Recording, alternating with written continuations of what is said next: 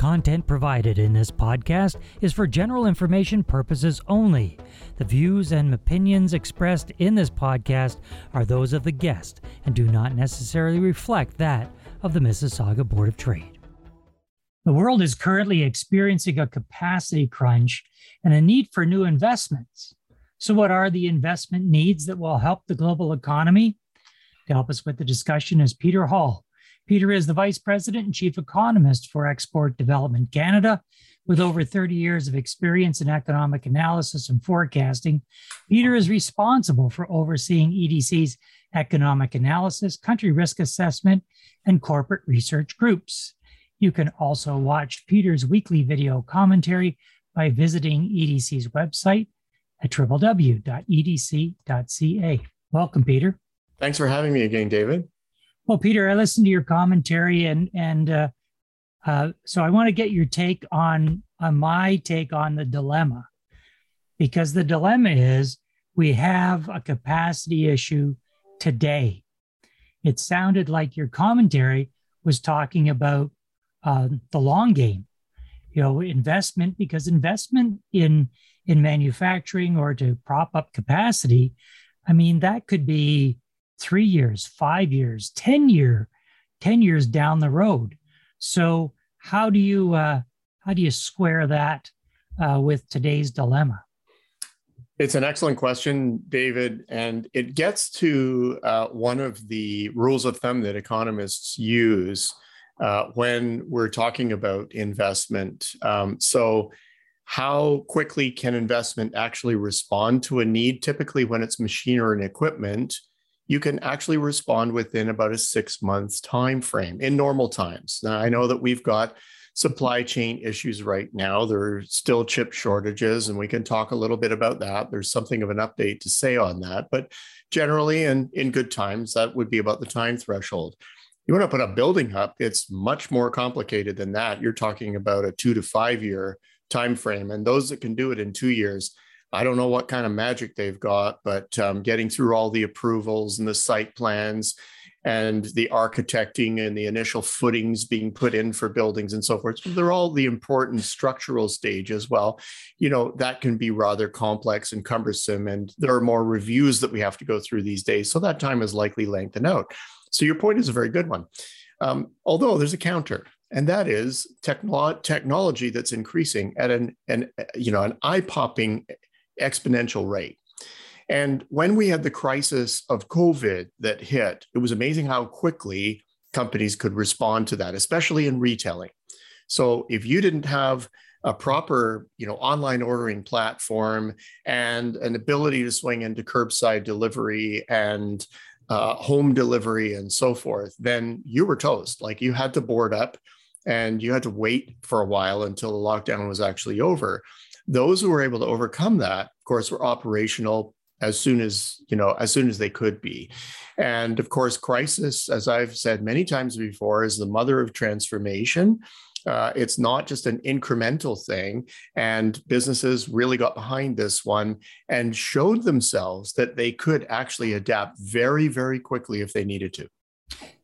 So, Peter, investment is one part of the puzzle. I mean, we've got these other parts, and I get the feeling that sometimes, we're in that chicken and egg kind of syndrome, because we have a labor shortage, we have a critical global labor shortage.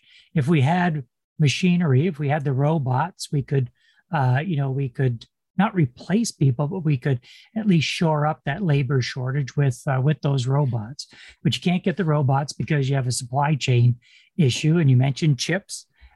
So I'm looking forward to the update on the chips. So we've got this global issue, supply chain issue, that doesn't that really stop us from that short-term investment goal?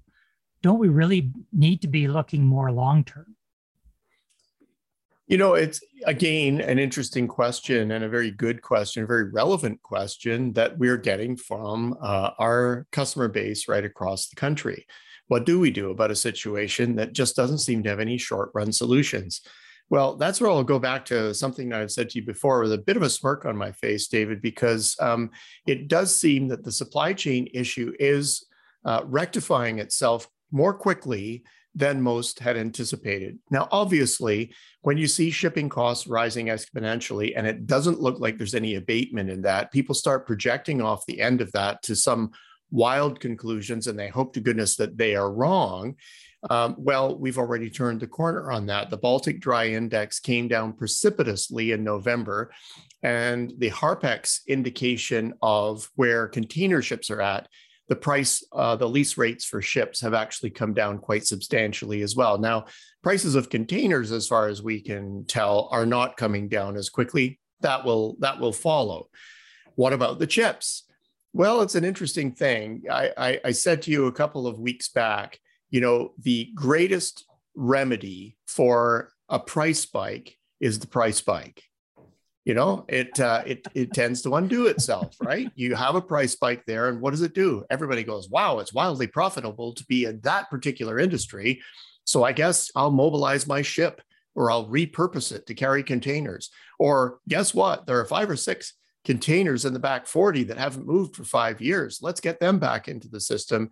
That's the kind of thing that happens. Okay, on the chip shortage side of things, is there a quick remedy for that? Well, not necessarily. It takes a while to put a chip plant up. But guess what? The Europeans are saying, we need a chip plant because we can't be beholden to Asia. The United States gets into the same mode. They say, we need a chip plant as well. The Taiwanese are actually preparing to build a massive chip plant in Japan. So Japan wants its chips. Everybody wants their chips. And guess what? There's going to be a massive amount of entry and oversupply that's going to drive those prices down. So what do current producers do? Well, if we want to avert that, we've got to convince the world that we can get all the chips that they need back onto the marketplace as quickly as possible. The earliest indications that we are getting is that the industry has wakened up to the needs of the marketplace, and perpetuating a shortage for short-run profit is actually, it could be fatal, because all of this entry actually happens. Well, that's how the beautiful demand and supply capitalist system actually works. You know, it's profit that attracts entry that gives the supply that's actually needed. And it all happens so automatically, just like it always used to. Well, in the true entrepreneurial spirit, I guess when the chips are down, the entrepreneurs respond. Well, that was a bad pun, Peter. But the chips are only one part of the problem. There's also, we have to get the raw materials for the chips, and those are, we're talking about those rare metals that we have to mine in order to do that. So, who has the greatest greatest supply of those raw materials, those metals that we need to go into the chips? Well, those are all over the world. And, from base metals right up to rare metals, the exact same dynamic applies. Now, when it comes to rare metals, the concentration of available rare earths is an issue. And, you remember when then President Trump was trying to do the biggest real estate deal of his career. Let's buy Greenland because there's a lot of rare earths there. And it would be great for the US to have sort of a nearshore source of all of these things. And it's so untapped there. It's an absolute gold mine, no pun intended, and so on and so forth. Well, there's a tremendous amount of those that are actually locked into the borders of China right now, and there's a great vulnerability that's felt there. But broadening it out to the world situation, the bigger problem at the moment really is availability of minerals writ large. Do we have enough of the stuff? Absolutely. The Club of Rome types that dredge themselves up every now and again to say, there's only a finite amount of this on the planet. And, we've got all the cheap sources of supply, are proven wrong repeatedly because we are very, very creative at finding new sources of supply when we get really pressured into doing so. And of course, if they're harder to find, well, we're very creative about lowering the cost of those hard to find metals as well. And so generally, the price mechanism inside of our current market structure is the best one. It's a blunt instrument, but it's the best one for making sure stuff actually gets to market. Now, that's a case where what you said right up front, David, is very true. It's hard to get it onto the market immediately. Finding a brand new source of supply that's cheap to get at and so forth, very, very hard to do. And so that typically would take a few years. We had enough supply coming into the pandemic. I believe we still have enough supply now for the next few years anyway. So I would not label this the next looming crisis.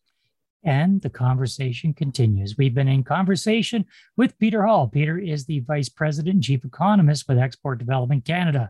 You can watch Peter's weekly video commentary by visiting EDC's website at www.edc.ca. Peter, we'll talk to you next week. Thanks again, David. Always a pleasure to chat with you.